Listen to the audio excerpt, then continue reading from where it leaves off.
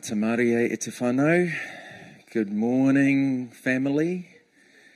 How's everyone going? Excellent. All right, so we are in, did I say 1 Corinthians 15? Thought I did. Verse 10. That's good. I'm glad I said that. I'm talking about grace and peace. Last week I started into this topic, and if you've been around church for a while, you'll know that it is something that generally I say every service at the end is a blessing, as a benediction.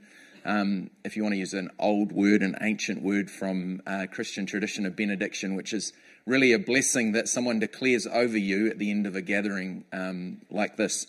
And my one is really short because it's only 3 words, and it's grace and peace. And the reason I say that is, as I introduced last week, is when you read the scriptures, particularly the New Testament, Paul always starts his letters with some sort of a declaration of grace and peace over the people who were reading that letter. And when I think about that, I think Paul was a man who had an understanding of faith and an understanding of God that I'm still trying to attain in terms of my own personal relationship and understanding of God. I think he had revelation way beyond where I'm at. And if he felt that grace and peace was that important that he started all his letters with it, then I think maybe that's part of me learning and growing in my understanding of God. And so I want to continue that this morning. And just to briefly reiterate some things, grace is in the New Testament is a Greek word, and it is charis is the word, which can be translated, well, it comes from a root word meaning rejoice, the idea that that there's rejoicing, but it literally is translated, charis is gift. How many of you rejoice when you get a gift? Some of you don't, because the gift isn't quite what you wanted, and so it gets re-gifted, and someone else gets to rejoice on your behalf for that gift. But one of the things we tried to teach our kids was, if you receive a great gift, at least be grateful for the gift, even if you don't like it, and then you might get some more gifts. Yeah? Because everyone loves someone who, when they receive something, they're thankful and rejoice for it. Yeah? It makes you as a giver feel like your time, your energy, maybe the thought that you went into it is actually valued when someone says thank you or rejoices. So there's this idea of rejoicing and giving that flows together. You know, Paul talks about the idea that people who give, that God loves people who are cheerful in their giving process. And so that's a receiving and a giving process, that we're rejoicing, because that's the understanding of what grace was. It was deeply connected to the idea of rejoicing. It was deeply connected to the idea of a gift that you got given even though you did not deserve it. In fact, often that word is translated as joy, pleasure, gratification, favor, acceptance. It's favor done to us without expectation of return. It's this idea, as a Greek philosopher and theologian wrote. I'm not going to say his name again. I said it last week, and I'd practiced it quite a few times to get it right. But his first name is Spiro. It's cool. His last one starts with Z. He said that it's the absolutely free expression of the love of God, finding its only motive in the bounty and benevolence of God. Mate, if you want to spend some time digging into what grace is like and what it means, there's something that has a lot of words. But what it says is that God is so good, you and I can't comprehend it. And that's what grace is. See, I want to unpack a little bit more of that this morning, that grace is this gift that God has given us. It's a flow that comes from God that you and I can step into. We can step into grace and we can enjoy the flow of it in our lives. This free expression of the love of God and His gift towards us that we can step into, and it becomes a source of all things in our lives. One of the things I learned in my journey was I came across a really cool definition that Bruce Monk, who was at that stage was the apostolic leader of our movement, and he gave us this definition of grace. So this is right to the end of your slides, David. And the definition is God's empowering presence that enables you to be who He's called you to be and do what He's called you to do. This idea that grace is a gift that flows through our lives, that when we step into it, He empowers us to be the people He's called us to be and to do what He's called us to do. It's the fact that we need to live in this flow of grace, not in this flow of striving, not in this flow of effort, not in this flow of law of saying these are the things I've got to do to please God, but to step into this unmerited favor and allow it to flow through our lives and empower us to be the people that God's called us to be. You know, I absolutely believe that when we can step into grace, that we live better lives because of that. Because we live free. We live understanding what God's unmerited favor is to us. He wants us to live in that environment. Here we go, 1 Corinthians chapter 15. I told you to go here. In verse 10, and it says there, "But by the grace of God I am what I am, and His grace to me was not without effect. No, I worked harder than all of them, yet not I, but the grace of God that was with me." There's this idea for Paul that he understood that he was who he was as an apostle, as a leader in the church, was because of the grace of God. Just prior to that, he's given a bit of an outline of the stuff that he got up to, that he was involved with persecuting the church and he was involved with killing believers and all of that. And then he says, "But I stepped into the flow of the grace of God and I am now who I am now." And it's not because of anything I did. In fact, I didn't deserve a thing of it. I stepped into this flow and I became someone that God enabled me to be. Yeah? And he says, I then worked hard. The grace empowered me to work. But it wasn't my effort, it was God's effort flowing through me. Yeah, he worked hard. This idea that grace is this flow that you and I can step into. The second word is this idea of peace, which in the Greek is irene. And it means harmony and every kind of good. In the Old Testament, it's a Hebrew word that means shalom, which was this idea of wholeness in every part of your life. That everything was complete. That God gives us His peace and it brings completeness to us. It brings harmony to us. There's this idea that I love is this feeling that you can have internally where everything is in harmony. I liken it to the idea if you've ever stood by a lake when there's absolutely no breeze and it's glassy smooth. I've seen this on a number of occasions at Lake Taupō and in Queenstown and Wakatipu, the same thing, and Wanaka as well. You can go to those three lakes and there are times of day and night and they're perfectly smooth. I love Lake Taupō when it's like that because it's great for water skiing. But you stand and you look out over it and you see this pure reflection of the sky on the water. That's peace, that's smoothness.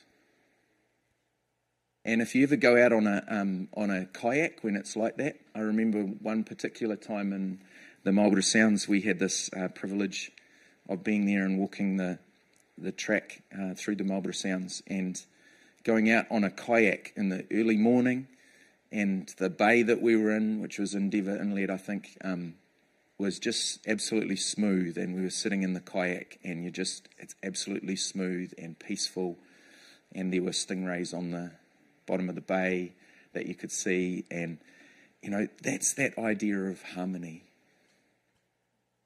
That idea of peace that God gives us. You know, in Scripture, there's a couple of words, a couple of verses I just want to look at quickly about this idea of peace. Jesus in John 14, and you don't have these, David, on the slides, but John 14:27, he said this, "I am leaving you with a gift, peace of mind and heart. And the peace I give is a gift the world cannot give. So don't be troubled or afraid." I'm leaving you with a gift. Isn't it interesting that both grace and peace that flow from God are both gifts? They're not something that you and I can work up. It's not something that you and I can strive for. It's something that we receive and we step into. If you want the peace that God gives you, the peace of mind and heart that Jesus promises here, it's not something you can strive for. Actually, when you begin to strive for peace, you create anxiety and worry. And you create a roughness, a lack of harmony, a distortion within you because you're trying to work for something that is not something you work for. It's something you step into and become aware of. And you allow to be part of who you are. Paul puts it this way in Philippians 4 verse 7. He says, and then you will experience, and so he started off, he says, don't worry about anything, but in everything give thanks to God. And then verse 7, it says this, then you will experience God's peace, which exceeds anything we can understand. His peace will guard your hearts and minds as you live in Christ Jesus. So there's this idea, this word guard is like originally it's this idea of a goalkeeper protecting a goal, keeping balls out. So this idea that peace, when you allow yourself to step into grace and peace, there's something that takes place within you that protects your heart and mind from worry and anxiety.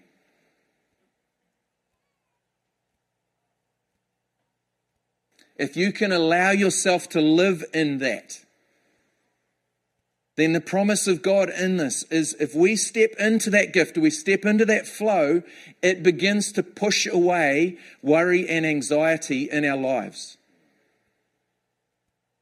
When we become aware of the peace of God that He enables us to have through the Holy Spirit. That's why for me, I am so passionately committed to grace and peace, because I think if we can step into it, it opens up everything in this world to be who God's called us to be and do what He's called us to do.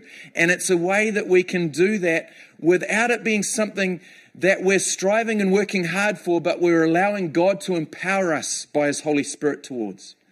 See, one of the things that I learned growing up in church was faith was all about doing the right things and working a bit harder.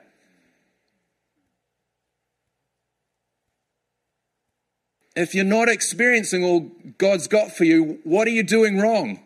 Was the question you often got subtly asked. And I want to turn it on its head and say, actually, you and I don't have to do anything anymore because Jesus has done it all. And we need to step into the awareness of that and allow that to fully engage us with grace and peace. And out of that will flow, like Paul says, you'll work harder, but that grace and peace will enable results that you will never achieve with your hard work just on your own, because it's the grace of God working through you. Mate, I want to have good outcomes. I want to have great things happening in my life that I haven't worked hard for. Anyone else with those? My six-pack, I don't want to work hard for it. I'm joking. We want things to happen in our lives, right? We want our lives to count. But we don't want to burn ourselves out in the process of making our lives count. We don't want to be left on the rubbish heap of life saying, well, we gave it our best shot. That's not good news. Good news is that if we step into the grace of God that is enabling us, that's been made available to us by Christ Jesus, if we step into that, then the rest of stuff will flow in our lives.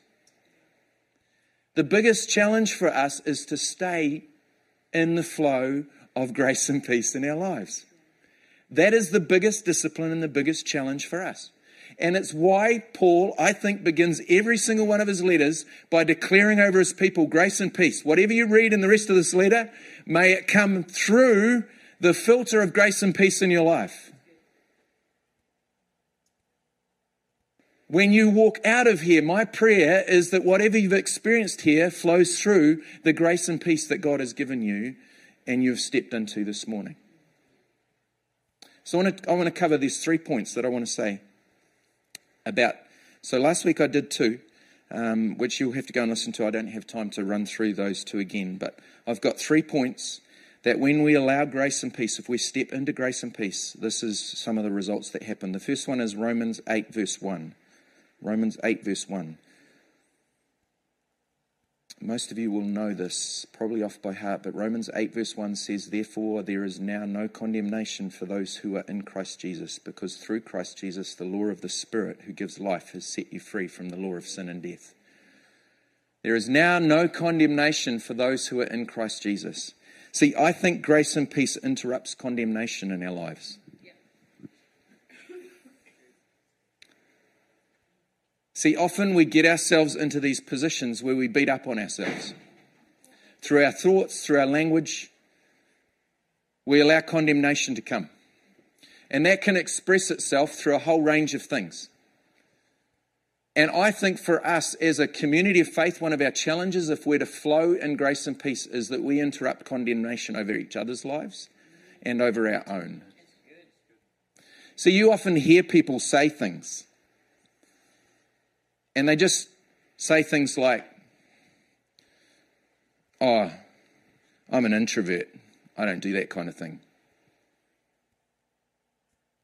So what that does is, when you say that, you limit the power of grace and peace in your life. Because grace says the power of Jesus enables you to be all he's called you to be and to do what he's called you to do. Whether you're an introvert or an extrovert doesn't matter, because you've got grace and peace in your life. And what happens is when you begin to confess what your personality limitations are, I'm not saying that personality and understanding your personality isn't important, but when that begins to limit you from being all that God's called you to be and do what he's called you to do, then that is when condemnation is sitting on you, because what is actually happening is the enemy is trying to limit you from being all that God's called you to be. And when I partner with that, when I step into the flow of I'm an introvert, therefore I don't do that, what I've said is, doesn't matter, God, whether you're asking me to step into something that I'm not comfortable with, I'm going to limit myself to what my personality says I'm able to do. Now, grace and peace doesn't do that. Grace and peace says, God, if you're nudging me towards this, then I'm going to step with the flow of grace, because I understand that grace is the empowering presence of God that enables me to do what he's called me to do and be who he's called me to be. It's not my personality that enables me. It's the presence of Jesus in my life by his Holy Spirit that enables me. You know, I hear people say things like, oh, well, you know, that was never, I had this kind of an upbringing and therefore I can't do that. That's condemnation. That's not grace and peace. And sometimes we can hear each other saying things. And Kiwi culture, we're so good at this. And I say that in a bad way. We're so good at limiting ourselves and playing ourselves down and devaluing ourselves and what God has given us. And so we don't, more often than not, we don't say things like, I'm really good at that. In fact, if someone says that, often the reaction most Kiwis have in their head is, uh-huh.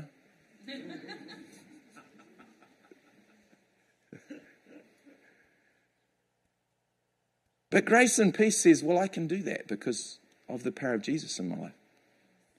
Like, I know, and I can say this here, I know that I'm actually a good public speaker. And that's not a pride thing. It's just an acknowledgement of what God has graced me with. And part of that is me having to have stepped into the grace of God and the peace of God, because trust me, it is not something that I would naturally choose to do. But because I've allowed the grace and peace of God to empower me, it's now something I'm quite comfortable with. Doesn't mean I don't get nervous still, and I don't get the shakes. In fact, you probably see, look. I stuck it in my pocket. But I've understood that. See, grace and peace interrupts condemnation. Grace and peace declares over you a better future than what you've experienced in your past. It interrupts where you're going and says there's a better thing. There's more that I've got for you. There's no condemnation in Christ Jesus. Number 2, grace and peace highlights the things of the Spirit in our lives. Galatians 5:22-23.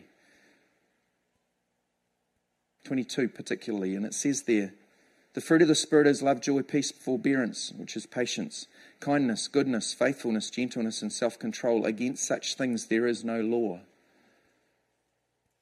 Grace and peace enables you to grow in those things. Grace and peace highlights the fruit of the Spirit in your life. It elevates those. It increases that fruitfulness in your life when you step into the flow of grace and peace. Because grace and peace operates opposite to the law. See, the law says, I've got to do this, this, and this to be accepted. Grace says, you just step into it. It's already there. Acceptance is already there. I just have to accept it and receive it. That's what grace and peace says. Grace and peace releases the Spirit of God in our lives to grow fruit. Just prior to that, it lists off a whole bunch of things that are the fruit of the law. In other words, when you step out of the grace and peace of God, these are the things that will result in your life. I'm not going to highlight those because I think grace and peace highlights these things. And so what that means is that when you and I are living in grace and peace, we highlight those things in each other's lives, not the things that we're struggling with. You with me? See, if grace and peace interrupts condemnation, then it's not our place to point out the things that people are struggling with. Because grace and peace doesn't highlight that. Grace and peace highlights the fruit of the Spirit. You with me? All Paul, when he says this in this passage, if you read prior to that, all he's trying to do is highlight and contrast the difference between people who live according to the Spirit. This is the things that will be highlighted in your life. And that's what we want to celebrate. We don't want to have anything to do with these things because that's not part of grace and peace. It's not part of the Holy Spirit in our lives. We want to highlight these and celebrate these. See, grace and peace highlights the things of the Spirit. And then Acts 14 verse 26, I want to finish with this one.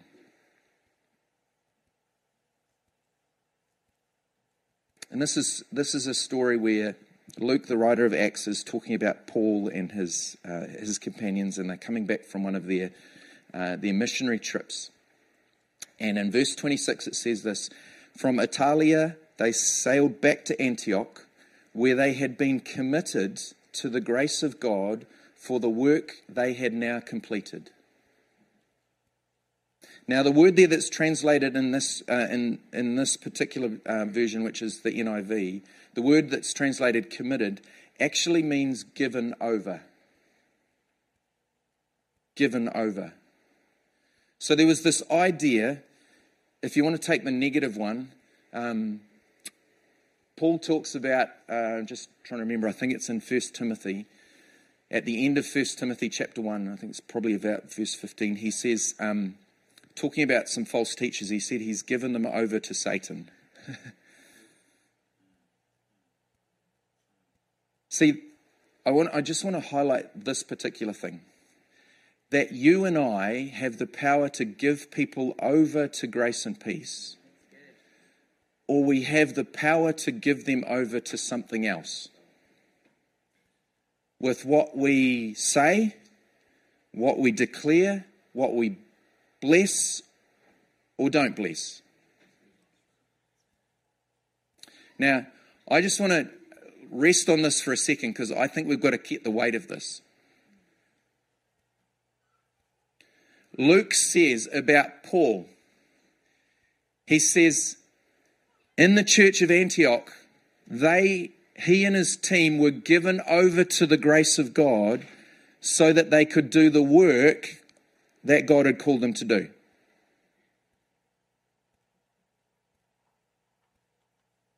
And then it finishes with which they have now completed. I want to put this challenge in front of us as the church. Is the work of God not completed in our lives yet, or through the church, in this world that we live in, because we haven't yet given people over fully to the grace and peace of God?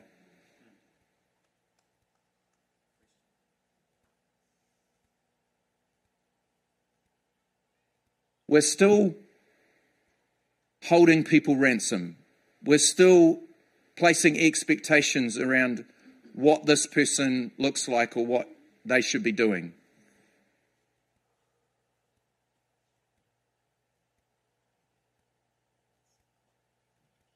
I'm just asking the question. Because I read this and I go, I want to be given over to the grace of God.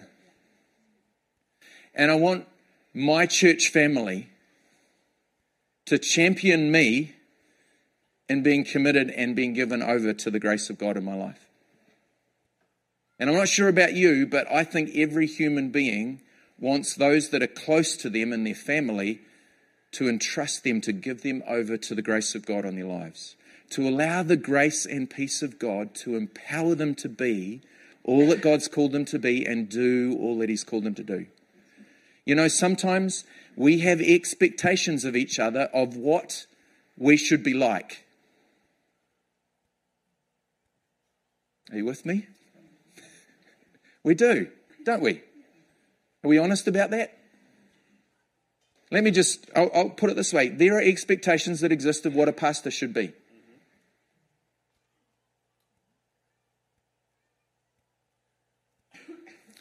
I know one of the biggest battles, and I'll speak on behalf of my wife, one of the biggest battles that sometimes we have had is dealing with, and part of it is our own internal thing, I get that, but it's also the expectations of the church around what a pastor and what a pastor's, quotes, wife should be like and should do. And I want to, and the same thing for, you know, when you've got people that are in any role within the church, we all have expectations of what that looks like. Most of that is because maybe that's what we experienced with our pastor when we were younger. Maybe it's just what we want and what our preference is. And all of those are valid, but what I'm challenging is that when the grace and peace of God is flowing through us as a church, we have got to give each other over to allow God to empower us to be the people that God's called us to be. And sometimes that actually means I've got to remove my preferences and my expectations, and I've actually got to build relationship with this person to understand where their heart is at so that I can give them over to the grace of God that's being expressed in their heart. Does that make sense? Now, the reason we don't like to do that is because actually building those kinds of relationships takes time. And most of us are busy. We have enough trouble managing our own lives without building a relationship with someone else.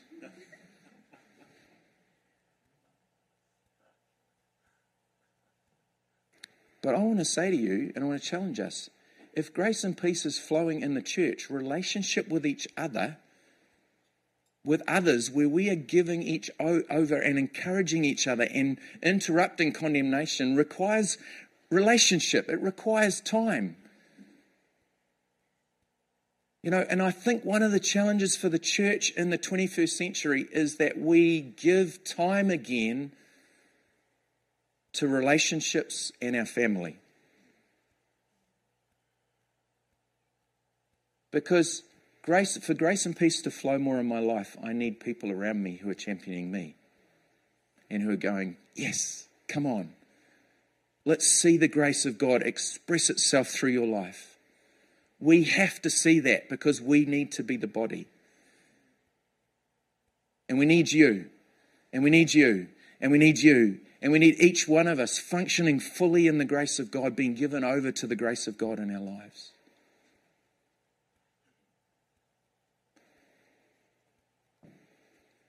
Maybe it's time for a shift.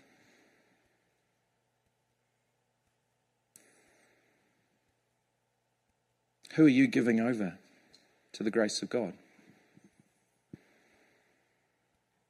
See, I can imagine if I looked at this, I've gone way over time, but I want to land. There's something in me that just about this one. I can imagine the church of Antioch, when they gave Paul and his team over to the grace of God, they had clear expectations of what that could look like.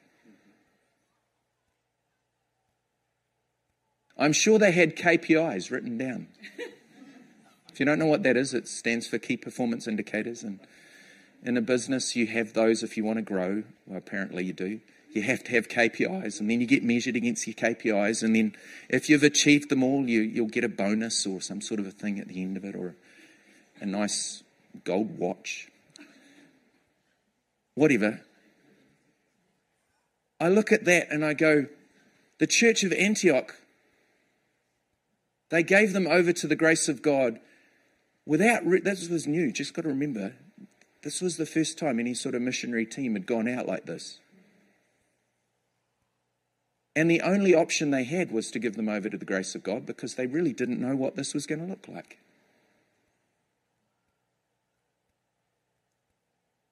Maybe that's still the way we should be operating. That actually we have enough faith in the God who created the heavens and the earth and holds it all together, that he can handle each of us.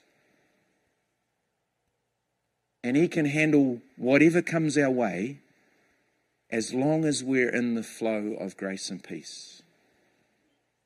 The moment we step out of it and try to control ourselves or control other people and what happens around us, we lose the freedom that God intends us to live in.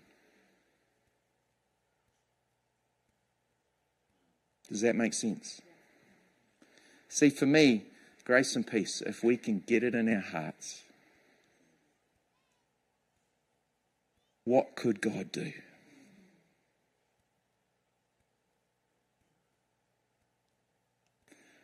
I think if we can, then I think he's free to do what he's promised he'll do, which is beyond our imagination. Because he's immeasurably better. He's immeasurably more than you and I can ask, think, or imagine. And the only way to allow that to happen is when we allow the flow of grace and peace in our lives and in each other's lives. Amen. Let's pray. Father, I thank you that there's no condemnation for those who are in Christ Jesus. I thank you that, Jesus, you've given us a gift of grace, a gift of peace, and that both of those exceed what we can understand with our own human minds, because they're accessed through your Spirit in our lives. And so, Father, I ask for every person in this place today that, Holy Spirit, you would speak into each of our hearts and you would declare grace and peace. Lord, if there's areas where we're struggling, where maybe we're burnt out on striving to be someone, God, that you would speak grace into that.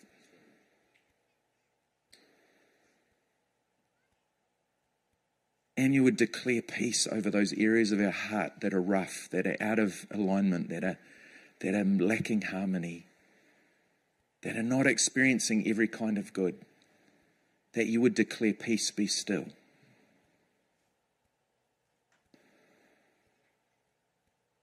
God, because we want to be a people who live empowered by your presence in our lives,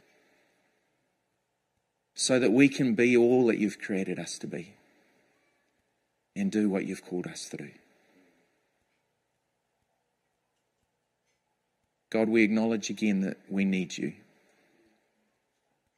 We know that grace, that you resist the proud, but you give grace to the humble.